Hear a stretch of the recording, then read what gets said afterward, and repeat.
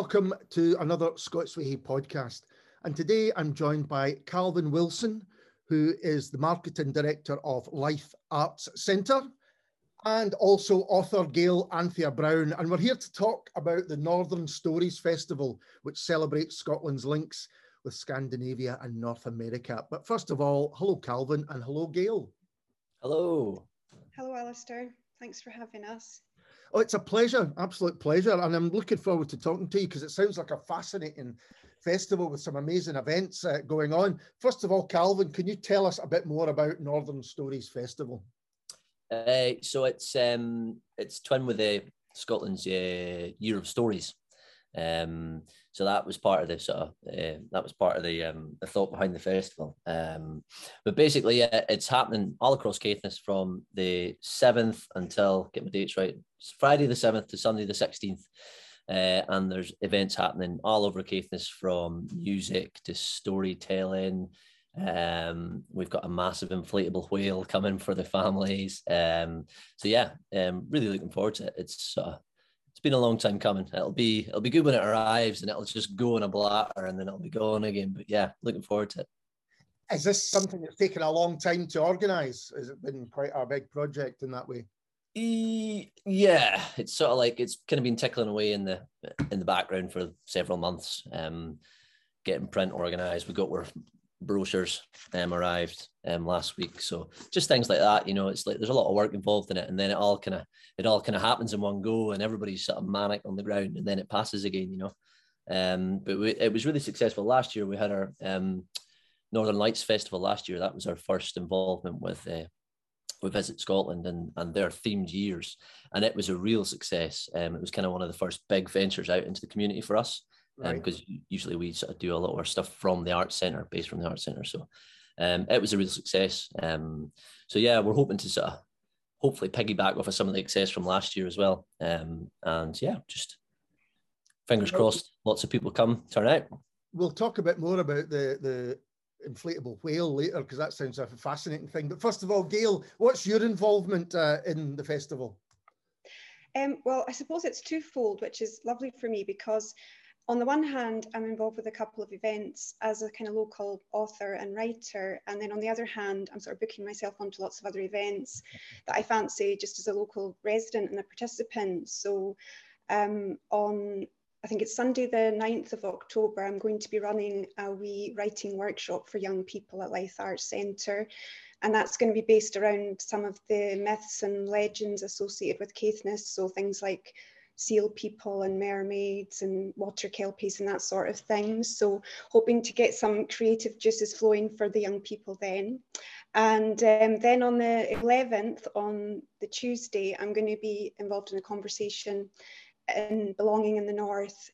So that's, you know, about place and northern identities and things like that. So I think that could be a really interesting discussion too. So yeah, I've got my couple of events as a writer, and then lots of other things I'm looking at on the programme and thinking, oh, I can't wait to go to that.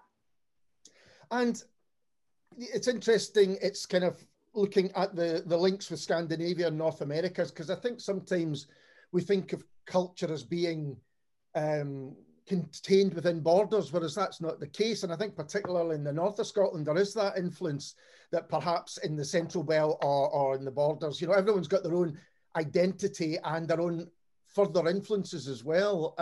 Is that the case in Caithness? Do you feel the links with these places? Oh yeah, from my own point of view, I would say definitely. I mean, we're very kind of aware of our Norse sort of heritage, you know, our Norse and Celtic heritage here in Caithness. And our links to sort of Vikings and all those kind of tales and so on. So that's really interesting. And then we've also got, you know, for example, links with Canada and a lot of emigration, you know, from the area. So that's really interesting too. I mean, from my own point of view, my own grandfather on my dad's side was born over in Canada after the family had migrated over there. They later came back to Scotland. But yeah, there's all sorts of connections that are really interesting. So I think that will make a really nice thread, you know, throughout the festival, all of that. And Calvin, how are these links appearing in the festival? Have you got writers from these places or people taking part? Yeah, so I mean, one of the big events we've got happening is the Moraine exhibition. I can't say too much about that just now because there's a few sort of details that haven't been released yet. But basically, it's a collaboration between different writers from Caithness, from the sort of Scandi countries, and then from Canada as well. So basically, it's going to be these kind of listening pods that you can go and visit throughout the county. And these sort of collaboration of stories and things will be in these listening pods. I better not say too much more just in case I get in trouble. But it's interesting because it's the festival is not just concentrated on the art centre itself, it's throughout the area, isn't it? Yes, I mean, we're sort of heading out and about. We go as far south as Dunbeath, and then we sort of head as far west as kind of, what's the name place? Betty Hill. So, and I mean, there's events all over the place that are happening. So yeah, it is a slightly different setup from what we did last year. We were very much based in Wick last year, so it'd be interesting to see how the community respond and how many people get out and about and see the different events and things that are happening. And as you mentioned, it's part of Scotland's Year of Stories. How important is kind of storytelling? I'll ask you first, Gail. How important do you think storytelling is in kind of shaping a national but also international culture and sharing these stories? Oh, I think it's really important, and I think it's really kind of central in the local sort of psychology and just the way of life and the culture and so on, because we have quite a long tradition of kind of oral storytelling. And I suppose that ties into some of the things I've been talking about and writing about with legends and folklore and things like that. So yeah, I think it's lovely to get that chance to share some of our local stories and hear stories from other places too. And it all ties in, as I say, with Year of Stories and all of that. So it's great. Representation and storytelling as well, because there's likes of myself, local writer, there's other local writers and artists. I'm seeing George Gunn mentioned on the programme quite a lot, one of our local bards, or local poet, other poets and playwrights locally. One of the things I'm looking forward to is the Women's Playwriting Circle reading. I think that's on the Sunday the 16th of October, so I was just looking at the programme there.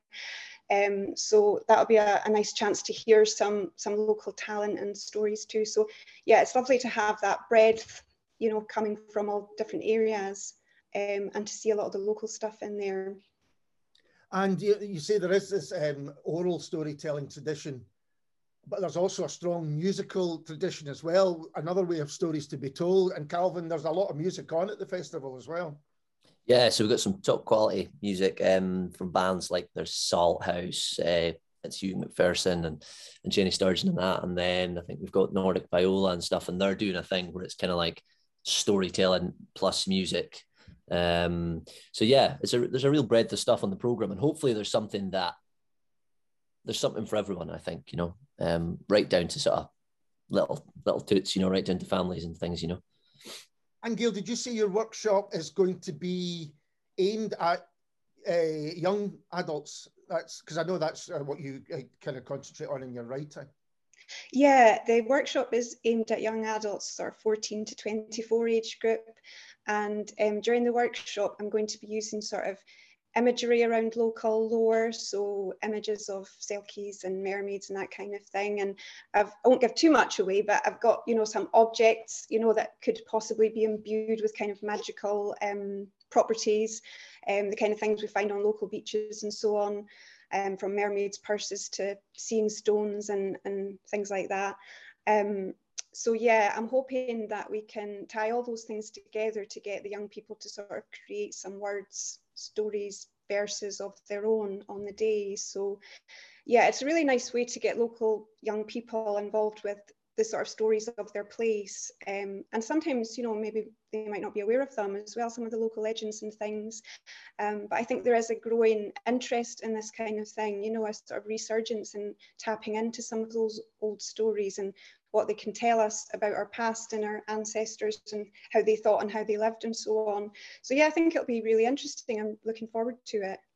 It'll be really interesting, I think, to get the responses, because as you say, some of them may not be as aware of these legends. Sorry, Calvin, were you going to say something? Yeah, I was just going to say, I think one of the important things that the festival will do is kind of take a timestamp of now and the stories that exist. I think a lot of these stories get lost over the years, you know what I mean? And it's a real shame as far as I'm concerned. So like, it's going to be quite nice to have this timestamp of, you know, this time and all the old stories and the new stories that come, and there'll be a record of them forevermore, you know, which I think is quite a nice, there'll be a legacy, a proper legacy from the festival, you know. Yeah, and you were saying it's got something for everyone. So tell us a little bit about the Tale of the Whale, because that does sound amazing. Well, basically, a 50-foot whale is going to wash up in the Rosebank playing fields in Wick. So yeah, it's just for young families, and they can kind of go along and they all get inside the whale, and then there's stories told of shipwrecks and pirates and things, and yeah, it'll just be something really fun for the families to enjoy. But yeah, that's what I mean by, you know, we're talking, you know, no, there's stories. It's stories to write down to little kids and things, you know. And I think the festival also, sorry, Alistair. No, on you go. I think it also ties in with the school holidays, doesn't it? So that's quite a good time for the young ones to be out and about doing that. Yeah, so there's lots of events for the kids, and it's easier for us to program as well, because we can run events all through the day because the kids are on holidays and stuff, you know. So yeah, that was planned. And it makes me think, when you're talking about myths and legends, and then also having these links with other countries, it's a good time to remind ourselves that stories unite us, you know, that they'll have their own legends and myths, and that's going to be an aspect of it, I think. Is that fair to say, Gail? I think so, and I think that'll be really interesting to see where there's commonality in the kind of stories and the myths and the legend, because I imagine that there will be quite a lot of commonality, and even things like the discussion about belonging and connection to places. I imagine, you know, even across different places there will be some commonality, and the thought process and the feelings there too. So yeah, it's also, you know, as much as looking inwards towards our own stories, it's also really nice to be looking outwards and seeing what connects us, and as you say, what unites us all. Yeah, I think that's going to be a strong part of it, and a strong part of the whole year of stories as well, because I've spoken to a few people that have been involved in other events that have included that, and the power of telling stories, sometimes across generations, but across places as well, is a really strong one. Yeah, definitely.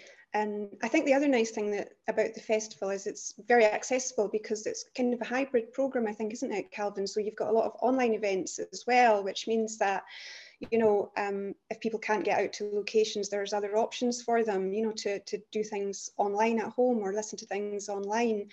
And I think also the other nice thing is the weather's really getting, you know, hate to say it, but it's getting really bad, you know, and it's wild and wet and windy. So it's really nice for people to have something to look forward to at this time of year. It really sort of brightens up these darkening nights. Yeah. I hadn't realised that. Yeah, could you tell us how people could maybe get involved online? Yeah, so there's various online events. Hold on, let me consult my program. What have we got online? So there's Norse Fairy Tales, and that's a grown-up event. There's Leonie Charlton. She's going to be talking about the Hebridean landscape.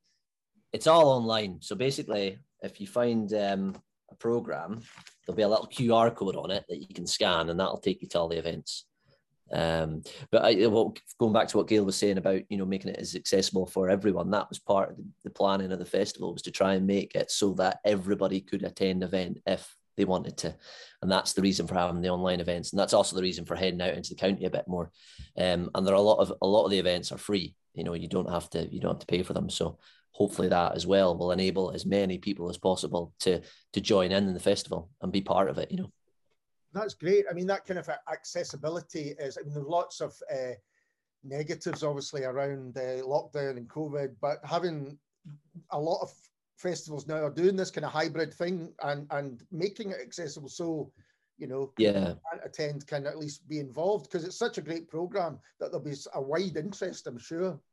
Yeah, I think that that is a product of COVID as well. It was one of these things that we as an art centre were kind of forced into, because with a small theatre and things, we couldn't do shows. You know, I think on the sort of on the calculations for heads, you know, for how many you were allowed in the room, I think we were allowed 9 people in the theatre. So it was just like it was a non-starter. So it was kind of forced a bit by COVID, you know, to sort of, but I think these are the sort of positives that have come out of that. You know, it's like a different way of looking at things. And so yeah, it's one of the positives, I suppose.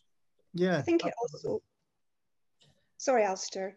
I was just going to say, I think it also allows people who aren't perhaps in Caithness to get involved too. You know, if they want to get involved with the online stuff, because I know from my own point of view, quite a lot of the people who read my writing or my blog, you know, they're not actually in the county, they're just really interested in Caithness and the north and so on. And then of course we've got, talking back to sort of emigration and so on, we've got people who perhaps have moved away from the area and would love to reconnect with some of the stories and things.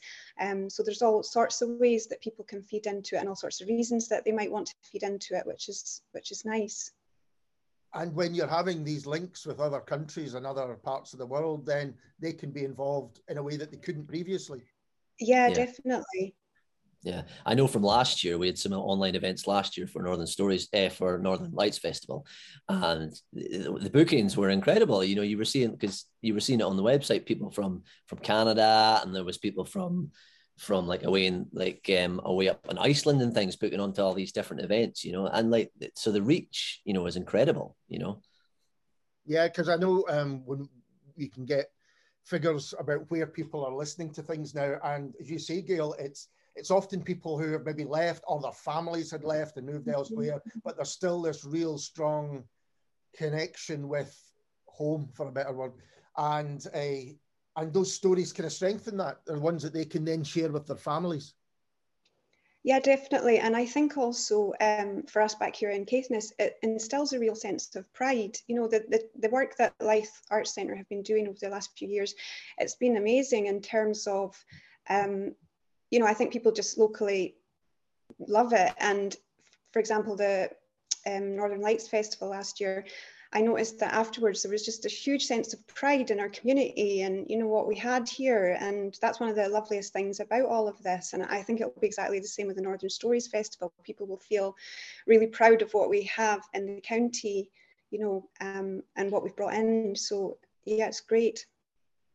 It's something I've noticed over the past, well, quite a few years, I suppose, is that art centres have really become central to people, you know, really, really important in people's lives again. You know, how is that how live feels in Caithness, Calvin, that it's a really important place?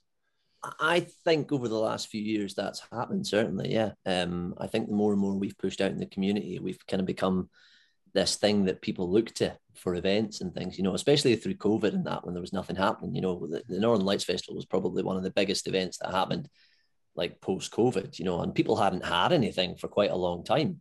So I think people were really, really grateful of the Art Centre to be able to bring something that was accessible and free and exciting. And yeah, I think we I don't want to sound big-headed, but I think we do have quite a good standpoint in the community. I think people really like what we do and respect us, which is lovely. You know, that's why we do it. That's why we're here, you know. It's a really nice feeling, you know. It's lovely to be involved in.